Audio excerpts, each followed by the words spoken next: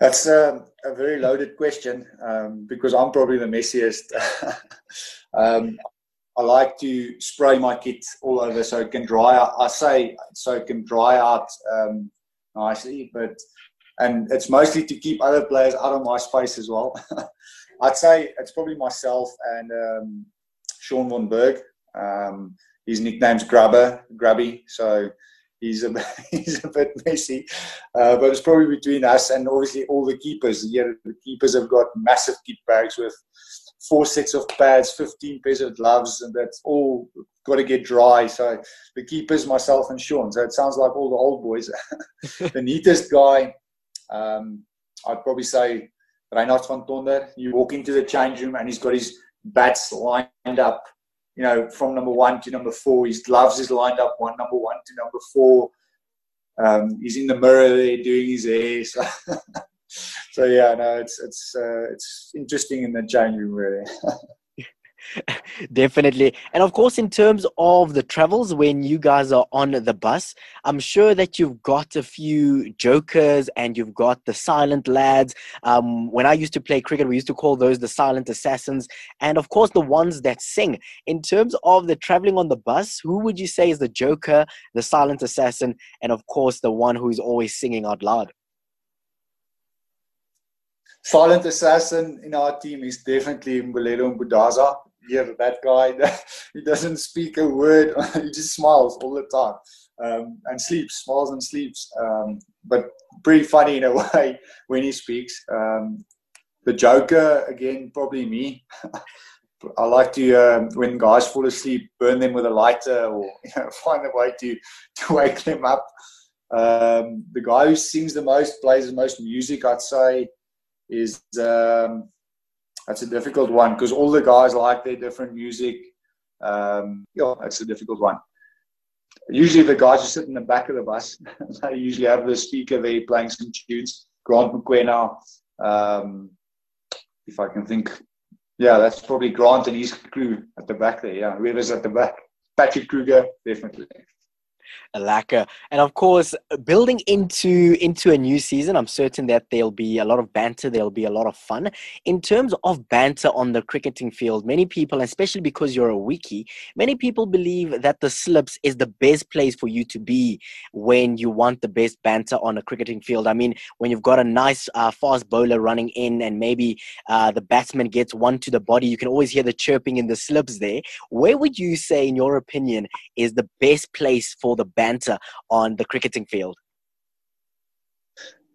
Look, firstly, on Cricket Info it says I'm a wicket keeper, but I'm actually not. I'm more of a stopper at the back. We have way better keepers than me.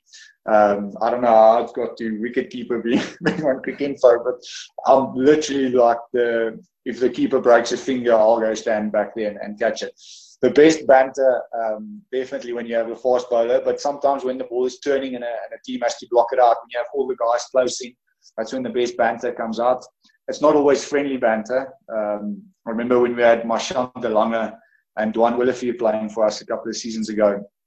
Marchand was playing for the Titans the season before that, and you'd walk out to bat and all you'd hear the slips would just go, hey, ouch, it's going to hurt. Because he'd come for you. And then the next year he was playing for us with Dwan. So it was our turn to stand back there and just say to all the batters, oh, this is coming for you now.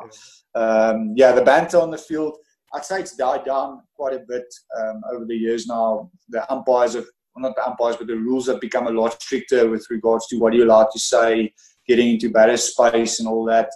I think it is for the better because a lot of the times it did get out of hand.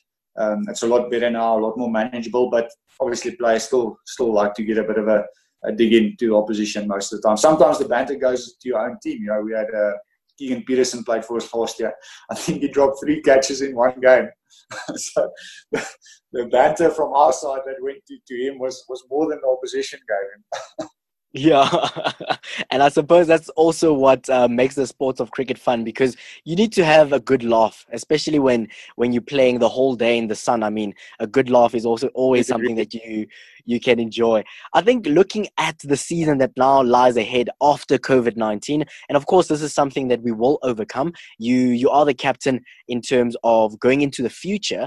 Now, looking at some of the talent that you guys have acquired as well. For example, somebody like an Alfred that now comes from the Titans as well. Matthew Kleinfeld as well from the Cape Cobras. How are you feeling as a captain building into the new season with some of the talent that you guys have been able to acquire? Look, every start of end of every season, you're sitting with almost like it feels like a signing window where, you know, it's a lot of players making calls back and forth. Guys who want to move here, for what amount, what's the deal, what's my playing opportunity, all that. So I think this year, in previous years, we've gone, this is the skill set we want, that's the player we get. Where this year we've gone, what's the personality and the type of person we want to get here with the skill set. So we had a lot of guys that wanted to come into the Knights because they think they can get opportunity here, but they're not necessarily going to fit into our brand of cricket and the way we want to do things. So a guy like Alfred, for example, his skill set fits in perfectly for what we want to do. You know, he bowls a little bit slower, a few cutters. On the Kimberley wicket, he's probably going to be our best bowler. So, but the biggest thing was his personality would have fitted in with us very nicely because he's a hard worker. You know, he's a very good guy to have in the team when it comes to the coach asks us to buy into something. He will be a guy that's going to buy into it and not necessarily fight the system and be a difficult guy in the change room. We have got guys like that, but we need the right balance of that. You can't have 5 or 6 guys that are difficult personalities in the change room and 5 or 6 guys that don't say a word in the change room. So you need a balance of guys that challenge the system, that buy into the system and drive the system and the processes that you want to get. So in the signings we've made, I think we've signed very well. Obviously, all talented players because they all play franchise cricket. They've been earmarked very, very well, but we've made very good signings with regards to what do we need at the Knights for our type of cricket that we want to play and players who will buy into that. Definitely. And of course, you mentioned signing well and signing impact players. And of course, the big signing, the most important one sometimes in terms of the headlines, is the fact that Alan Donald will be making his way back to Central South Africa. And of course, he's signed with the VKB Knights. How important and how much of an impact do you believe a player would learn from Alan Donald in terms of learning from one of the greats, but also such a fantastic cricketing personality and a wealth of knowledge in terms of the game? How much of an impact will he have on the VKB Knights going into the 2020-2021 season? I'd say that was the biggest ace in the hole for us, was getting a guy that's got international experience. He's obviously been Australia's bowling coach, New Zealand's bowling coach, coached in England for how many years, South Africa's bowling coach, a legend of the game. So he knows cricket through and through. He knows the level that's above us. He knows what's happening there. He knows the tactics, what is said in the change room and how it is said, what is said to get the best out of a player at that level. So I think a franchise coach's job is to get players ready for the next level and to drive players into the next level. Well, that's probably a big part of his job. So now we have a guy that can do that knows what is expected of us, or knows what is expected of players to get to that level. From a player's point of view, you're sitting with a guy that when he opens his mouth, this guy's a Hall of Famer that says, okay, guys, you need to do 15 laps around the field, for example, or 50 push-ups. It's a Hall of Famer saying that. He's done it. Obviously, it's a lot easier to buy into something like that from a player's point of view. And it's not just the fact that he comes with all the respect. He comes with all the knowledge as well, a massive motivator in the team. Our coaching structure that I'm not sure if he's brought it with him, but the coaching structure that they've changed is Alan Donald comes in, JP Trichard, who was at Northern Cape, coached Northerns last year as well. Hell of a hard worker, great motivator. Gerard Maria was the Titans batting consultant, batting coach at a stage. He's been working he's got an academy in Bloem as well. He's on board as a batting consultant. Morne Castellane, obviously our trainer.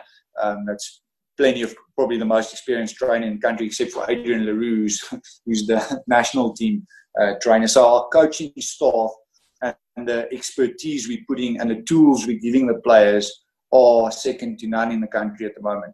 So for us, that is a hell of a plus. If we want to lure players to the Knights, we can say, listen, we're sitting with the best coaching structure in the country. If Alan Donald picks up the phone and he phones Mark Boucher and he says, listen, this guy can play, Mark Boucher will listen to Alan Donald. So guys who want to play for South Africa will now seriously consider the Knights as an option to further their careers.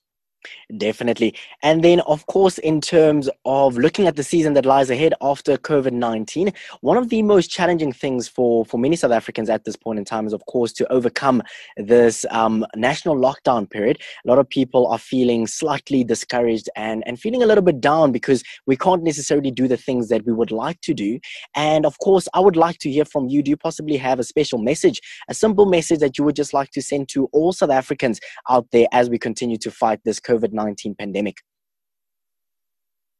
Look, it's not just us. It's all over the world. But I think your base is, and what you can control is what you do at home. It's tough. People are losing their jobs. They're going hungry. They're starving, in the poorer areas. But the rules I feel the rules are there that government has put in place to keep the large part of the community and of the population safe, and they are trying to keep us safe. Whether we agree with that or not, they have experts obviously advising them in what to do. So hang tight, sit tight, let them guide us. They are the ones that we entrust to make the decisions, and we should trust them to try and make the right decisions. Whether we always agree with it or not, it's not really up to us. It's like the captain making a bowling change that you don't always agree with, or we just change the batting lineup. We have to trust that it's in the best interest of the country as a whole. So let's sit tight, let's hang in there. We're already down to level 4, so we've got 3 hours of outside time that you can do, but let's stick to the rules when we do that. Let's stick to the rules when you go back to work. When schools reopen, let's be careful about this. There is, like you said earlier, there's a light at the end of the tunnel. We will get over this, but it's up to us how quickly we get there. So everyone has a responsibility. This is now a 60 million team game we're playing against this COVID thing. And if everyone buys into what it's not going to be like it, but if we can get a large majority buying into it, we will get out on top, and we'll get there quickly. Definitely, and I completely... I don't know if that's in that message. No, that's a powerful message. That's a powerful message.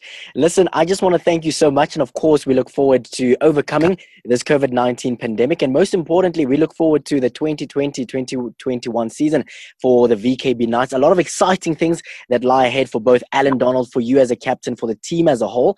And then ultimately, I just want to thank you so much for your time. You're a great role model in terms of young South African cricketers that are consistently working hard to achieve their dreams every single day. And most importantly, you're a great family guy, and ultimately you're just a great South African. So I just want to say thank you so much, Pite van Biljon, for being a great example and being an absolutely fantastic South African. Can you just send me this last little bit? I just want to play it to my wife. So I'm actually not a bad. I'll definitely do so. Don't stress about that. But on a serious note, thank you so much for all that you're doing for this country. Thank you.